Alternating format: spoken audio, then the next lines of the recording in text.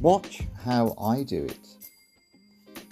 A disciple is someone who watches how Jesus lives, then imitates him. Not a response to rules then, but a reflection of a relationship we have with him. So let's watch him and see what he does.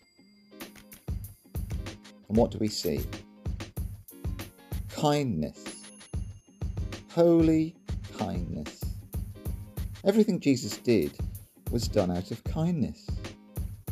We see kindness in his miracles. We see kindness in his associations. We see kindness in his teaching. We even see kindness in his death. We see kindness after his resurrection. Everything Jesus did was kindness made concrete. Are you tired, worn out, burned out on religion? Come to me, Jesus says. Get away with me and you'll recover your life. I'll show you how to take a real rest. Walk with me and work with me. Watch how I do it. Learn the unforced rhythms of grace.